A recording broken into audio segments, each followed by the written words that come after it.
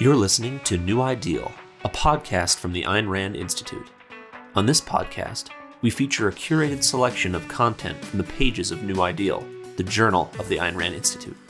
At New Ideal, we explore pressing cultural issues from the perspective of Rand's philosophy, objectivism, which upholds the ideals of reason, individualism, and capitalism. Find us on the web at newideal.aynrand.org. Well, hello, everyone. Welcome again to New Ideal Live. This is the video and podcast series of New Ideal, the journal of the Ayn Rand Institute. On this program, we discuss complex issues and events shaping our world today from the perspective of Ayn Rand's philosophy of objectivism, which is a philosophy that upholds the ideals of reason, individualism, and capitalism.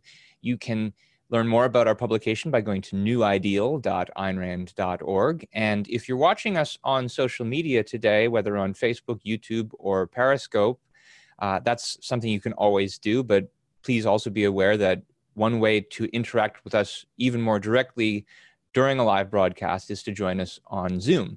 And you can do that by going to zoom.us/join and plugging in the meeting ID that I have at the top of the screen, which is 812-506-718. My name is Ben Bayer. I'm a fellow and instructor at the Ayn Rand Institute. Momentarily, I'm going to be joined by our guest today, Dr. Gina Gorlin. We are going to be talking about the topic, in a time of crisis, is self-esteem a non-essential luxury? Gina Gorlin is the author of an article that I happened upon recently on her website called COVID-19 and the Meaning of Life. And just to give you a quick background about Gina, is Dr. Gorlin's a professor in the Virchow Graduate School of Psychology at Yeshiva University.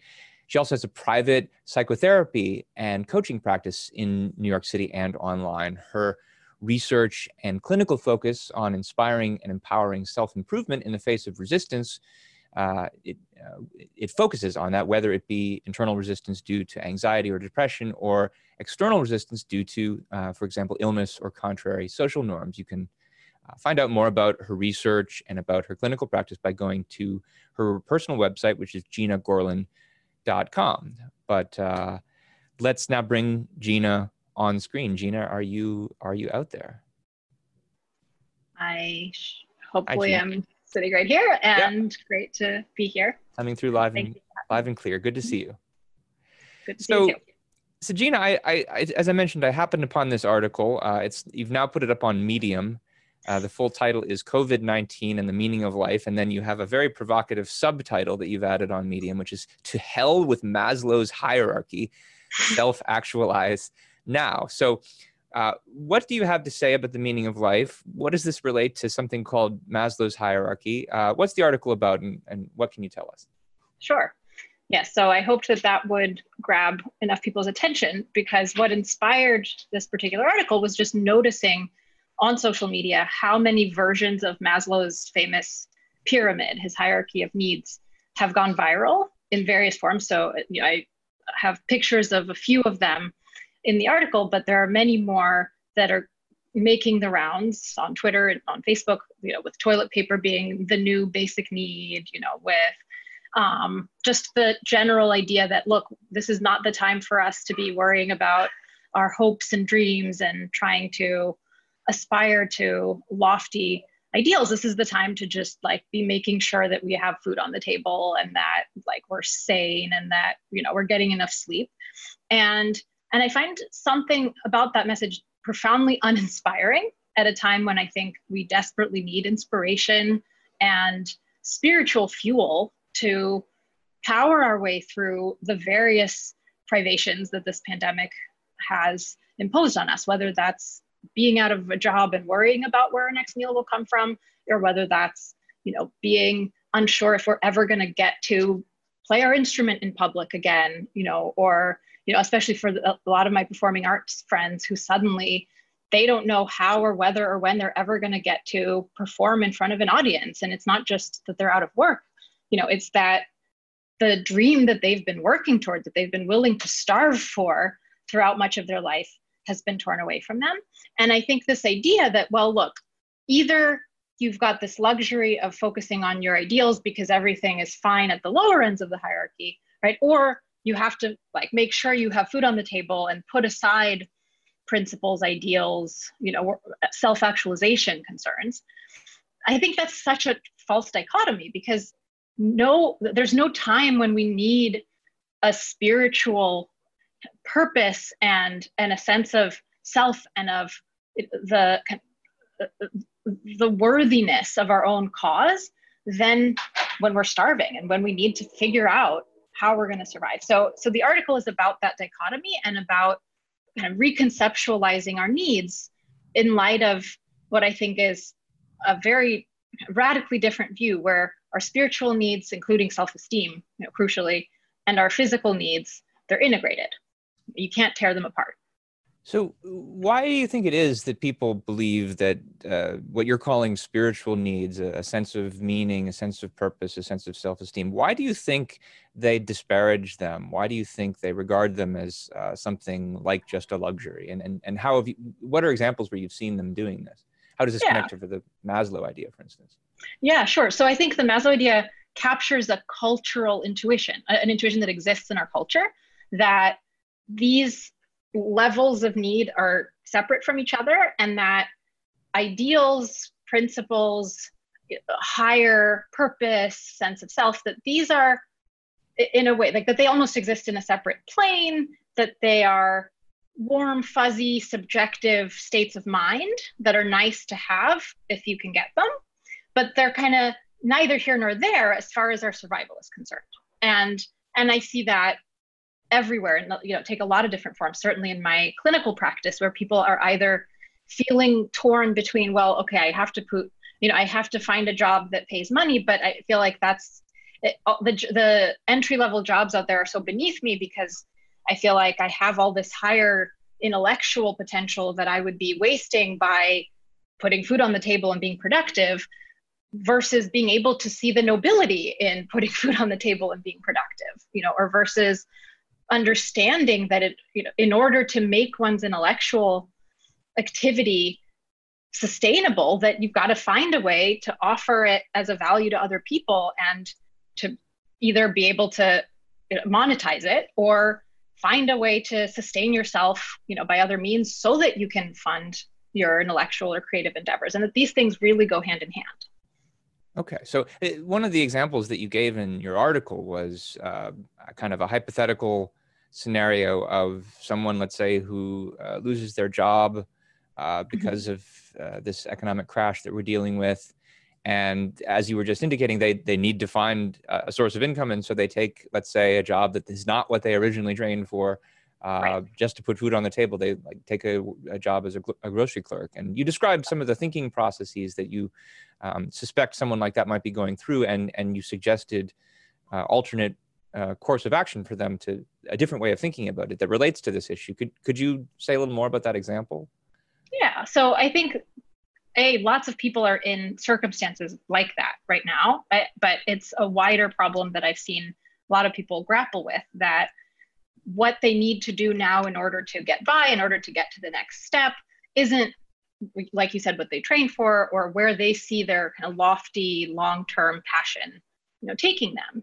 And I think a common mindset that gets people stuck, and that right now is really going to make or break people's ability to cope, with this crisis, is that these are really two separate tracks. That on the one side, you've got the practical needs of survival. You've got, needing to eat, needing to have a roof over your head, needing to be able to just see to your material needs, right? And then on the other side, you've got self-actualizing. You've got being creative, being able to take pride in your work, being able to, really feel deeply invested and find meaning. And I think that's really backwards when we consider where our physical survival needs have how they've traditionally been met, and through what kind of creative effort and energy. And then if we think about putting all that creative effort and energy and putting all that kind of pride in ourselves, that kind of genuine striving to be better and to grow, toward the task of making sure we can put food on the table, toward the task of, okay, I'm going to imbue this delivery job or this grocery store, clerking job with all the purpose and meaning that makes it worth doing for me and that makes it a part of my life, that I am doing something that requires courage, that requires really thinking outside the box, all that calls upon those same capacities in me that make me capable of dreaming up possibilities that don't currently exist and that make me yearn for a higher ideal. So I think those are the two alternative ways of thinking about it. It strikes me that there's really two things that you're saying here about the a person in the situation. On the one hand, you're saying, look, even if this is not the job that you wanted, the reason that you're doing it is for the very important reason of physical survival, which is central to anything else that you want to do in life. And so there's a nobility and there's even a spiritual meaning that comes in doing that. Yeah. You're saying that, but then you're also saying, I think, if part of the reason why you are reluctant to take a job like this is because it's not what you wanted to do with your life, there was something else that you were more passionate about, that you're also saying that's not something you should feel guilty about, that right. the point of the first job is to get you to the position of being able to hopefully someday do something more like the second, and that it's not a luxury to be able to do that kind of job that you want to do, right? No, exactly. And that there's this false dichotomy that I think goes in both directions. That on the one hand, we think, look, get over yourself, just go get a job and just do something useful and quit with the lofty ideals, that don't mean anything. And I think that's a really poisonous perspective, right? And on the flip side, but I think it's the same mistake, well, I'm too good for this kind of short-term, menial, unskilled job, whatever it is, because I am meant for nobler, loftier things. That both of these ignore the fact that we are mind and body, that we are integrated beings, and that the way that we get from today to 20 years from now, the way that we deal with these kinds of challenges that get thrown at us unpredictably as they do, this being probably the biggest in all of our lives, is by using our creative faculties, by calling upon our innermost, principles and ideals, and by imbuing whatever task, whatever it is, whether it's that today we have to just focus on, being a good delivery person, right? And doing that job excellently and finding ways perhaps even to innovate within it. Or today we're going to choose to take a lower paying job for the sake of our long-term goal of becoming, an artist, whatever it may be, that all of that is part of our life, and that loving it means kind of loving the whole, including the little gritty bits, if you will. So let's say just a little bit more about that last part. There's a few people in the chat saying, well, one person says, SETI, I'm not sure if I pronounced the name correctly. There's no job too small. There's only people who are too small to take them. I take it that echoes some of the attitude that you're expressing here. But at the same time, I don't know, somebody could object, well, it's easy for somebody who is still pursuing their passion to give that advice to somebody who's not able to do it in the immediate moment. Indeed. And well, look, some of these jobs really are dirty jobs, it's one thing to say, well, this is a necessary means to what I really want to do, but it's another thing to cope with it in the immediate moment. And certainly this is something everybody has to do at some point in their life or another. Do you have thoughts or tips?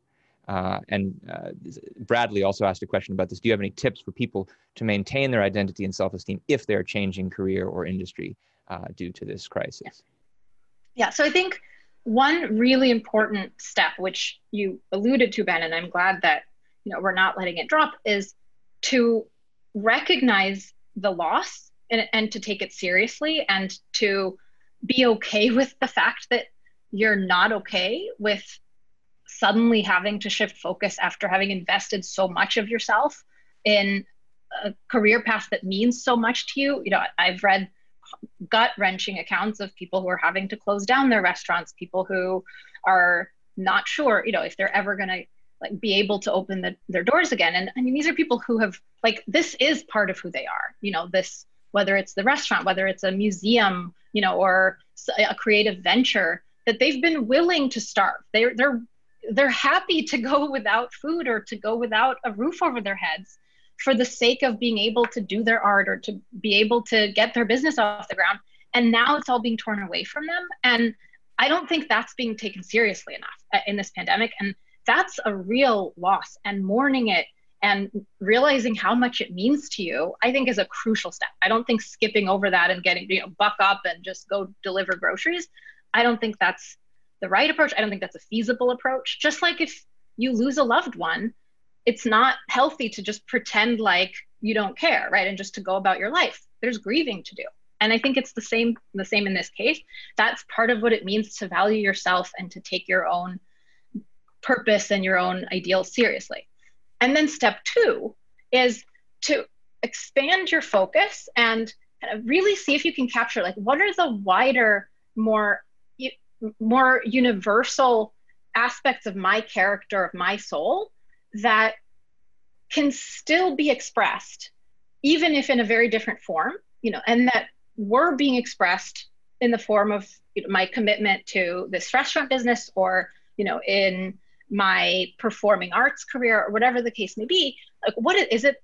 Is it my creativity, right? Is it my joie de vivre? Is it the ways in which I collaborate with other people and forge connections with them through, humor, or through shared experience, or through irony? And what can I do next that will still allow me to express those fundamental values, kind of fundamental aspects of myself, the things that make me me?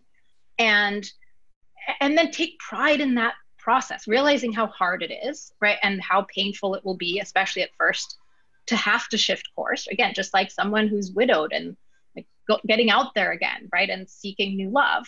And to really take seriously the challenge and celebrate the fact that you're doing that, and celebrate the fact that you are someone who is willing to take on challenges and is willing to change course and to grow and to face reality. Because fundamentally, that's what makes a human really, really lovable and self-lovable. So to go off the first point that you made briefly, part of what you're saying here is you're not just recommending stiff upper lip, stoicism, grin and bear it. That's not my style. You're saying yeah, a part of dealing with a dramatic transition in life where you're not getting what you wanted, where maybe your dreams have been shattered even, is to feel that and to acknowledge it and to recognize Absolutely. Your vulnerability to the things that life throws at you.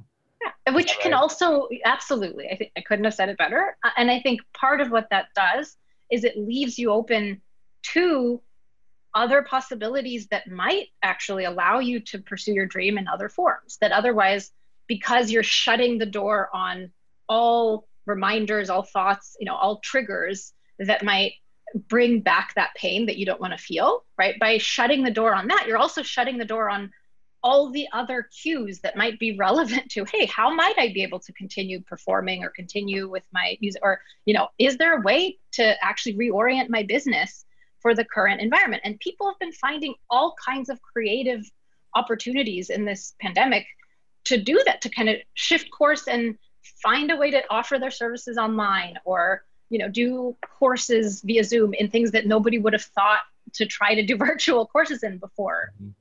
And so just being open to that, I think, is part of what it means to kind of be vulnerable and mourn. So I suspect that there might still be some people in the audience who are listening to this and thinking all this talk of spiritual needs, meaning, purpose, etc., is still a little too touchy-feely.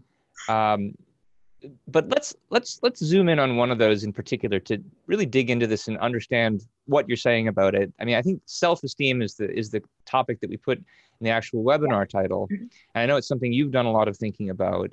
Can we zoom in on that and say a little bit more about what self-esteem is, what it's not, and why we need it so desperately? Sure. Yeah. So self-esteem, as I understand it, largely inspired by Rand's perspective on it.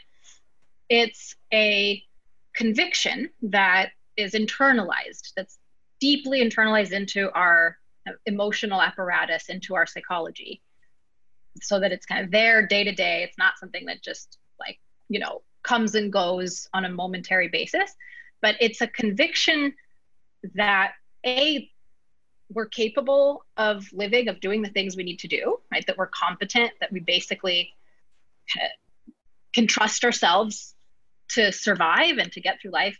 And B, that we're worthy of doing so, that we're good, to put it coarsely, but that can take many forms depending on the standard that we set for ourselves, right? And we can't help but have some evaluation of ourselves. And I think that's a really key insight in Rand's scholarship, and it's recapitulated in other scholarly works, in psychology. But this idea that as self-reflective beings, we can't help but have an opinion of ourselves, in effect, just as we can't really help but have some impression, some judgment, of other people as like being good for us or bad for us. And the judgment that we have of ourselves is going to follow us around wherever we go, and it's going to determine how motivated we are to advocate for ourselves, to go after our goals, to actually live our own best life, because it takes a lot of effort, a lot of energy, especially in times like these, and how much we're going to trust ourselves, right? Like whether we're going to trust our own judgment or whether we're constantly going to ask for reassurance or just defer to other people because we don't feel like we're qualified, to make decisions and to judge. So it sounds to me like part of what you're saying here is that part of the reason why self-esteem is so important is, even if you're talking about just doing the work necessary to survive, to put food on the table, the person who does that is not a zombie. People have, as you said, just not a body, but a mind and feelings. And to engage in the hard work, they need motivation. Indeed. And motivation requires these two things that you were just commenting on: a conviction of one's own efficacy and a conviction of one's own worth. People who lack either of those are going to have a really hard time, both making decisions and acting on them, right? And even just waking up in the morning. And they're going to put a lot of effort and energy into trying to validate that they're okay. And we see that everywhere, to the extent that a person is insecure, to the extent that we ourselves have been insecure at various times in our lives or about aspects of our lives, we notice psychologically how it eats at us, how we're constantly trying to like check in with, or like, am I, or compare ourselves to other people, or we're trying to like validate that we made the right decision, right? And we're kind of engaged in self-doubting thoughts all the time, to the extent that we don't have that confidence, that we're good and that we're capable. Can you say, you mentioned that this view of self-esteem is one that you find in the works of Ayn Rand. And of course, this is a podcast of the Ayn Rand Institute. So I imagine many in our audience would like to know more about the connection there. Can you say a little more about where you see the concept of self-esteem playing a role in Ayn Rand's work? And I think especially since people tend to be more familiar with her fiction, can you say more about how that concept is behind the scenes in a lot of the stories? Oh, yeah. Oh, absolutely. So Rand, as will maybe be familiar to some who are listening, Rand viewed self-esteem as one of three cardinal, supreme and ruling human needs. I believe she called them both needs and values. So they're cardinal values. At some points, she refers to them as needs. At other points as values. They're clearly both, right? If we need them, we'd better value them, right?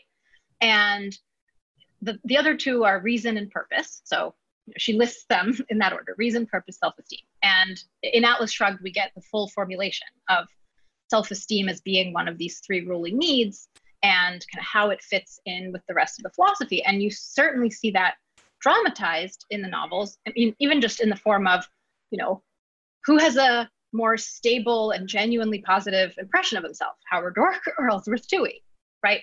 Ellsworth Toohey, who his whole life is just committed to tearing other people down so that he doesn't have to feel inferior, right? Versus Howard Roark, who doesn't think of Toohey because he's busy pursuing his passion and erecting buildings that he's proud to look upon and call his own. And he has the patience and the perseverance to, wait it out in a quarry, not knowing if he's ever going to get to build again, because he has that. If he, those who've read it and remember that line, that pain only goes down to a certain point for him. And what's beneath that, right? It's the conviction, both that, his life is worth living and that he is worth the trouble of whatever it takes. I mean, I think that quarry sequence is so relevant for what we're going through now, in this pandemic, where it's like we're all in the quarry together in a sense. And we've got to be able to call upon those kind of resources, that fundamental knowledge that whatever's happening to us moment to moment, that fundamentally we're capable of getting through this and we're worth the trouble, we're worth the effort, we're worth the patience. And you see that with every character in Atlas Shrugged, to the extent that they value themselves. And I think it's an interesting case in Reardon where it's not so, he knows he's competent, but because of the standards he's absorbed, the moral standards he's absorbed, he doesn't know that he has a right to his own happiness, right? Until later in the book. And so he bends over backwards for his awful family, that just tears him down all the time. And he thinks that it's just his duty to take it and to waste time on these horrible parties where he's just being insulted all the time, right? And meanwhile, go do his work and, derive his competence, his self-efficacy from his work.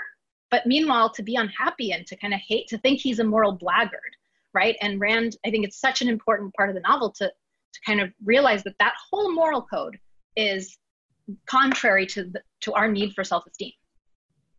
I could go on and on. Good, and that actually answers a question that Bradley had asked in the Q&A box about what does bad altruistic philosophy do to one's motivation. And Gina, I've been running an online discussion group about The Fountainhead, and giving me the chance to reread the book in a great amount of depth over the last few months. The quarry scene is something I've been thinking a lot about lately, but even more than that, I had for some reason always thought that Rand's views of self-esteem were not really something she developed until Atlas Shrugged, but I'm seeing them now all over the place in The Fountainhead and in much more detail than I had previously remembered seeing. So there's not just the issue of Rourke that you mentioned, but in the first half of part 4, which is the final part of the book, there's a scene between Gail Wynan and Dominique Franklin where Gail says the quest for self-respect is proof of its lack. And there's so much when I read that, I started seeing, in all the surrounding chapters, there are all these characters who are doing exactly that. They're engaging in various forms of evasion and faking in order to convince themselves that they're good people. That's what every villain is doing. And they're not. Right? That's what Keating is doing to the degree that he's bad. That this is what's making him bad, right? Is this ineffectual second-handed quest to validate himself, basically. This is what Taggart is doing, James Taggart and Atlas Shrugged. I mean, it's everywhere in the novel. And it really also underscores why, for Rand, self-esteem is a need, and it's a universal need. It's even a need of bad people. Nobody can survive believing that they're a bad person. They have to convince themselves and use some kind of pseudo self-esteem to make them think that they're good. And it's interesting too, because it's dramatic irony, because even Gail Wynan is on a quest for self-respect in certain ways. And it is a proof for him that he lacks it, which is part of the tragedy of how he ends up. We could go for a long time talking about that. And anybody who wants to see our final episode, tune in on Friday. But maybe now is a good time for me to remind people who are on Zoom that you can be sending questions to us. The best way to do this is to hover over your screen and use the Q&A button. That'll open up a module where you can plug your questions in. I'm also looking at the chat, but the Q&A box is really the best place to do this, and we'll start to look at questions that have been coming in momentarily. But before I do that, Gina, I also thought it would be a good idea for me to ask you a little bit more about what is the role of the concept of self-esteem in your own clinical work. Where do you see its value coming up in? I mean, obviously you don't want to talk about particular cases, but if you can generalize and give hypotheticals, I think it would be really interesting insight into what practice of a clinical psychologist like yourself looks like with some of these concepts in mind. Absolutely. I mean, it comes up all the time, and I think it's at least part of everything that I work on with people. And I should clarify, I think as a segue to this issue, the Winan quote that you mentioned, those who seek self-respect lack it. I think that there's a poetic way in which that's true, and a way we can observe, that it's true in terms of the ways that people chase after it without ever actually gaining it. But it's also the case that you can be on a legitimate quest, and a very, rightful and potentially very successful quest for self-respect if you go about it in a reality-oriented way. And if what you mean by that is that you actually want to achieve things worthy of your own, respect. And what's hard about that, and this gets us back to your clinical practice question, is that there's a kind of catch-22, which I've written a lot about and deal with patients, very frequently. This issue that, it's a need.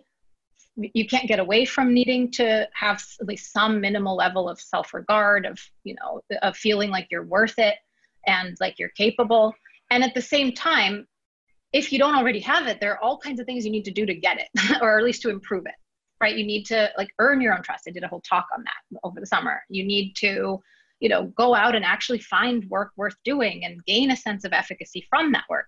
And oftentimes the people I'm meeting with, they're lacking at least some piece, at least some aspect of their self-esteem, whether because they adopted an altruistic or a kind of impersonal duty-based standard that they're constantly evaluating themselves against.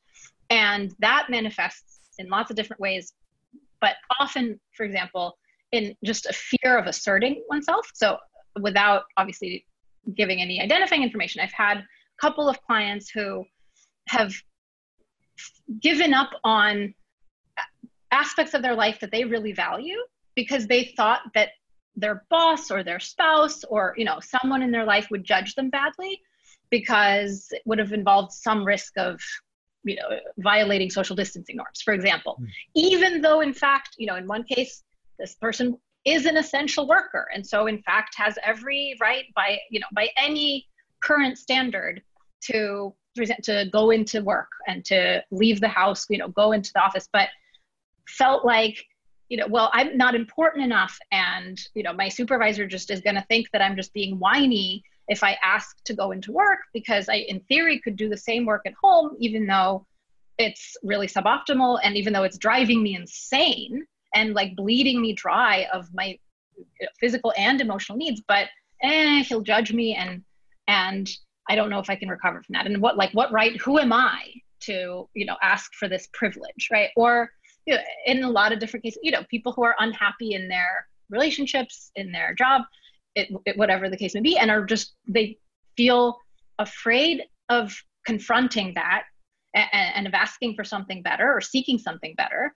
And they don't feel like they have the right. They don't feel like that kind of who am I feeling? Or they hear this voice of, kind of guilt and shame bearing down on them. Like, well, if you should have thought of that when you thoughtlessly jumped into this marriage, or when you thoughtlessly, or when you didn't heed your mother's advice, 20 years ago and told you so, and whatever the kind of demeaning standards that are ringing in their mind take the place of that selfish pursuit of values of happiness. And then on the other side, there's the efficacy kind of, and often these go hand in hand, but they manifest a little bit differently. So patients who just aren't sure they can do it and are really scared to fail, and scared that they can't tolerate failure, which is really the bigger fear, because all of us risk failing when we do something we haven't done before. When we send out an application for a job that would be challenging and exciting to us, which also probably means it's somewhat competitive and that there's real uncertainty about whether we'll get it, right? Or we venture out into a new field, right? We try to respecialize given the pandemic. We try to learn a new skill, like coding or something that we can do online, and feeling like, no, I'm gonna have to drop out, or I'm gonna be at the bottom of my class, or I'm just not gonna be able to make a case for myself. So I'm not even gonna try, because I'm going to fail. And if I fail, I can't handle it. It's just too much for me. I'm too weak. And it's that belief that I often find myself challenging for people, because in fact, they almost invariably are stronger than they think, and they can handle it. And it's often a mismatch of expectations with reality, insofar as, they're able-bodied, intelligent people who had the wherewithal to find me and come to me for therapy. Usually that means that they can tolerate a no, a rejection, et cetera, but they don't think that they can. And that's another way that manifests. And as a follow-up on that, when you encounter a client who has significant self-esteem deficit, what is the strategy for working on that? I mean, it's not enough to do the kind of Stuart Smalley from the old SNL sketch approach and say, I'm good enough, I'm smart enough, and people like me. You can't just tell yourself you're good and that you're able. There must be something that's the more practically oriented than that you recommend. What do you recommend? Yeah, I mean, it varies a lot with the particular source of the insecurity. And, like we were saying, is it more an issue of false standards that need to be rejected and a new, more kind of pro-self standard that needs to be adopted, in which case I do a lot of cognitive restructuring and self-reflective work and just practice monitoring our own internal self-talk, our own mental dialogue, to notice whenever that altruistic, kind of duty-driven mom voice is badgering us, or whether it's mom, whether it's, just we've internalized it from the culture, from wherever, but, that voice of punishment and derision and shaming, or just kind of motivation by fear, as Rand called it, and catching that and then really shifting into a different kind of tone that is friendly and compassionate and caring for oneself. You look like you have a question about that, or is there something you wanted to clarify?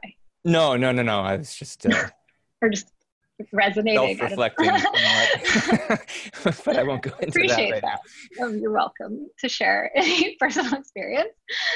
We all have, some resonance with these problems, but so in the case where it's a standard issue and that's a kind of internalized belief that functions like any other internalized or automatized belief or premise, which is like a mental habit that needs to be broken and a new habit that needs to be asserted and reinforced and practiced in its place. And so there's lots that goes into that, which I'm happy to speak more about, but that's kind of the basic technology. It's like the technology of cognitive change. And then on the other side, when it's an issue of efficacy, primarily, again, it's rarely just one or the other. So usually it's some mix of these things, but with respect to kind of self-doubts about, I don't think I could handle it if I failed, for example, like I was saying before, or any such anxiety about, no matter how general or domain specific, about I can't handle talking to strangers, or I can't handle interviews. It's just too much for me. Or, I can't fly. Some people have more specific fears, like flying on a plane, which now I realize is largely off the table for a lot of us, but hopefully not forever, right? Or, fear, or even getting on the subway for some people, and every kind of fear kind of along that continuum. The mainstay in treatment for those kinds of fears is what we call exposure therapy. So once we kind of check for the mistaken premises, once we identify that, logically speaking, if you look at the evidence you have to date, there's no reason to think that you would die if you were rejected from an interview. And there's also no reason to think that you have no shot. There's actually some, look at your resume. You actually have quite a range of experience. Do you know in advance what they're looking for and that they're absolutely not going to consider someone with your training? So partly just like reality checking their doubts. And even when the doubts are legitimate, really being honest with ourselves, encouraging them to be honest with themselves about well, how are you going to find out? Is this a doubt that you would rather just assume, via defensive pessimism, as we sometimes call it, assume the worst so that you don't risk the pain of finding out? Or would you rather at least give yourself a shot? And that's where you're calling upon the worth aspect of self-esteem, right? That self-valuing, self-respect, self-love. Are you worth the trouble of at least trying, right? Are you worth the effort? And so to kind of really motivate that, there are lots of different ways to motivate it and to imbue it with the dignity and the valor that I think it actually involves to have to go and face our fears and, try in the face of uncertainty and then do it. And every time you do it, you actually gain, very reliably, you gain more confidence, more trust in your own ability to cope, and just more experience. You just get better at it, which then further helps, is further grist for the mill that, oh yeah, no, I'm pretty capable. I've got this. Yeah, for anyone who wants a really good exposure therapy for job interview rejection, I highly recommend the academic job market, where you can apply for 400, 500 jobs and get plenty of experience with that. But let me now transition to a question from Mary-Aline. So I had asked you earlier to say more about what self-esteem is and what it isn't. And Mary-Aline asks about, what does Maslow mean by self-actualize when he says self-actualization is at the top of his pyramid of needs? Does he mean the same thing that you mean by self-esteem, or does he mean something else? It's a great question. And I have to apologize here. It's almost a little embarrassing, having written on his hierarchy, very critically. I'm a little rusty on the actual scholarship involved. Really, I'm commenting on the current cultural manifestation. It's kind of been hijacked by modern commentators and just people on, Facebook and Twitter to mean this set of things. Maslow himself was, I think, a more sophisticated thinker than this reading suggests. I think he had, from what I can recall when I was studying, his humanistic theory in more detail, he had a more nuanced version of his view than, you've got to eat before you can, be sheltered, and then you can seek shelter. And then once you've got shelter, you can care about finding a girlfriend, and then you can care about yourself. I know it was more sophisticated than that, though I think some of the same errors we would still likely find to apply. And my understanding, again, which is a little bit dated and a little bit rusty, so take it with a grain of salt, but in a very general way, I can tell you that his humanistic tradition views the human being as naturally carrying a great deal of positive potential. That's why the term positive psychology also evolved out of this humanistic perspective, this idea that we start out with positive strivings. It's not that it's innate in us per se. It's not like we're absolutely destined to become, an astronaut or a great entrepreneur, or whatever it may be, but that we have that potential in us, and that assuming best case scenario, assuming a nurturing environment and loving parents, if everything goes well, that's where we'll tend to kind of develop toward, that we'll tend to develop in a way that really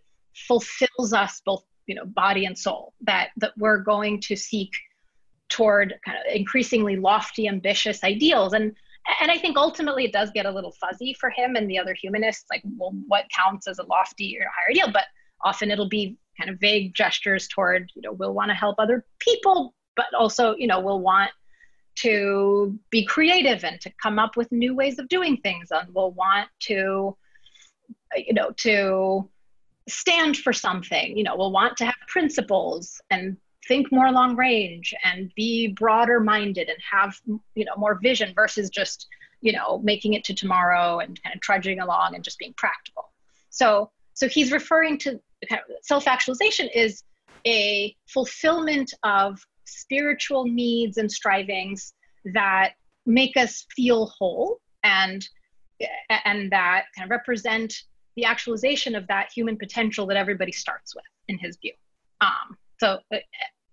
Roughly, at least, I think that's a fair representation. So when he calls it self-actualization, it's from the perspective of saying there are potentials that yourself has, and it's good to actualize those potentials. But it seems like at the same time, and there may be something quite useful about that kind of concept, but it's different from a concept like self-esteem, where self-esteem is not just a development of something, it's a reflection back on yourself and an estimate of it and a judgment of it.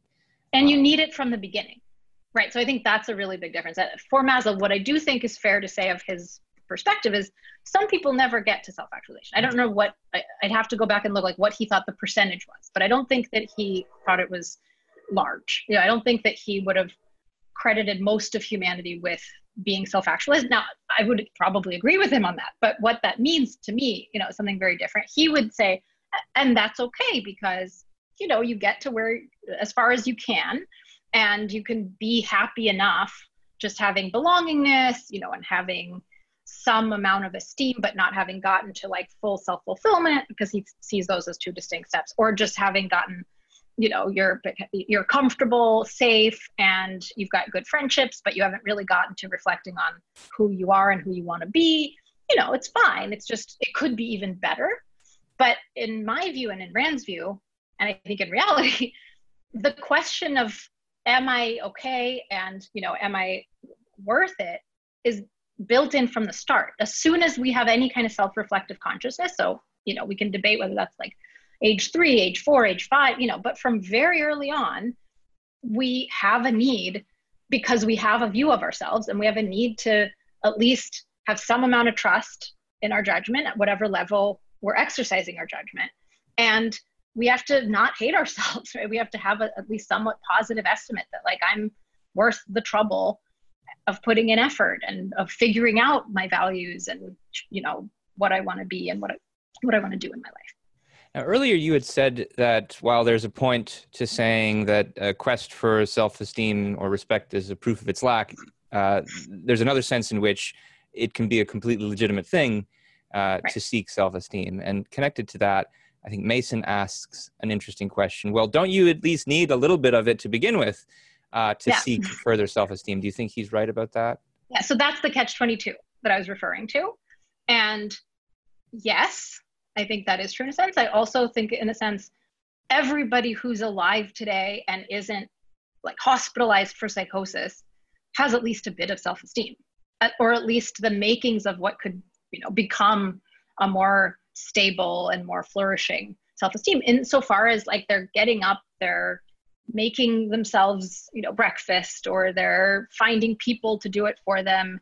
And the fact that they're even bothering to do anything at all to stay alive, even if right now it's that they're primarily drawing on the kind of pseudo self-esteem of other people's validation, of like pretending away the things that aren't going well, the fact that they are capable of, and sometimes at least going through the motions of thinking and acting in ways to, like, maintain their own life, means that there's something to build upon, right? It means that they can continue to do that, but now turn attention to it in a different way that actually allows for it to give them a sense of efficacy, and that allows for them to take pride in what they're doing, instead of just interpreting it as lame or just as following orders or whatever the case may be. And they can choose to turn on their minds in a way they haven't in a long time, and it's going to be painful and hard. But even in the moment of doing that, they can choose to take pride in doing that, given how hard it is. And that's one thing I've really focused on and done a lot of writing and thinking about, is that locus by which I think we can get out of that catch-22, because we always have a choice to think, to be honest with ourselves, to look at reality, even if it's just, shit, my life is really bad right now. Just in the act of doing that, we're proving, in effect, in the very act, we're proving that we're capable of doing something hard, right? And that there's a world out here worthy of our effort, worthy of our attention, to be able to say, this is how it is, and that's something we value. I think we should start to wrap up, but I did want to ask you one more question of my own, and I don't know how much you want to get into politics, but do you think that the fact that self-esteem is disparaged in certain ways, and the fact that these spiritual needs more generally are regarded as simply a luxury, is that a cultural attitude that is detrimental to our culture and to our future as a nation? And I know you've written some other things about the sense of life of the nation at present and accepting the current political situation. But did you want to say anything about that? I'll say a little. I don't want to venture too far into politics, because it is not my area. I don't trust myself, in that arena. I know better than, but I'll say at the level of broad cultural observation that I think if there's a way in which our culture disparages self-esteem, I think it's in disparaging the productive value of self-esteem, the survival value, if you will, right? It's by splitting us into two and viewing, on the one hand, our like means of production, even, and I don't think we're Marxist about it, but I think there's a kind of different way in which, there's this mind-body dichotomy about, on the one hand, we, yes, we have these mental health needs, and we have these like subjective feelings that need to, that we need to try to optimize and protect. And then on the other side, we have this body that needs to not die, right? And I mean, I think we're seeing that in the flesh, if you will, that fundamental cultural split, I think, in the current crisis, because there's this kind of mentality of non-death equals life, right? Non-death is the ultimate standard, rather than like living as a human being with all that that means, including being able to flourish and to pursue one's productive activities and to, engage in like exchange with other people on the market and like go out and listen to concerts and like the things that make life worth living for a human being, I think are being tremendously devalued. And that we need, those spiritual needs, the fact that they're connected to what we physically do to survive, the idea that, with the economy, like who cares about the economy when there's lives at stake? Like the idea that our productive capacity is somehow separate from our life capacity, and what makes life, what makes us capable and worthy of living, right? I think reflects that really fundamental split that is really hurting us right now. I could not have said that better myself. You probably could have. I don't think you could have. So let me start to really wrap up, Gina, by giving our audience some resources for learning more about some of the things that we've talked about today. So to begin with, we've talked a lot about the concept of self-esteem. This is a concept that Ayn Rand herself had a lot to say about. Good place to start to learn more about this is in the Ayn Rand lexicon, which is online. Just go to courses.aynrand.org. Look up self-esteem. You'll see a number of passages from her books. These might give you some leads to learn more about how it comes up in her philosophy. I'll also briefly recommend a few resources from Dr. Gorlin. So Gina's given a number of talks on psychological issues for Objectivist conferences. We have several of them on our YouTube channel. Here's one that I watched recently that I liked quite a lot, and it touches on a lot of the issues we've discussed today. Earning Your Own Trust, The Psychology of Honesty. You can just go to the Ayn Rand Institute YouTube channel to see this and others, or if you want to look at this one quickly, I made a little quick link, bit.ly/Gorlin-Trust. And last but not least, I'll just mention again the article that Gina wrote that we've been drawing on today. This is called COVID-19 and the Meaning of Life. It's available on ginagorlin.com. She's also posted it to medium.com, and I've created a little short link, bit.ly/Gorlin-meaning, if you want to type that in and read more about it. Otherwise, Gina, I think this was a really interesting conversation. Thanks again so much for coming on. I hope you've given our audience more to think about, and I hope you've even maybe given them some tools to get through this very extraordinary set of times that we're now going through. So thank you, Gina, and I hope to see you again on New Ideal Live sometime soon. Likewise. Thank you for having me. And you can go ahead and turn off your camera. I'm going to now just remind our audience that if you like what we offer on New Ideal, please remember to go to the ARI YouTube channel, click the red button to subscribe, and you can also be sure to click on the little bell icon. That will give you notifications and reminders the next time we go live and whenever new videos appear on the channel. Otherwise, New Ideal broadcasts Mondays and Wednesdays, 11 a.m. Pacific time, 2 p.m. Eastern time. We will be back next week with more. I think we are taking a break Monday for Memorial Day. It's hard to believe that holidays exist anymore, but I think they do and they ought to. So we will see you again Wednesday with a topic still to be determined, though I suspect that it's going to have something to do with legal issues. See you again next week, or if not me, then later. Bye-bye. You've been listening to New Ideal, a podcast from the Ayn Rand Institute. If you like what you hear, leave us a review, share with a friend, and subscribe to our other podcasts. This podcast was made possible by donors to the Ayn Rand Institute. Help support this podcast by becoming an ARI member. Go to aynrand.org/membership.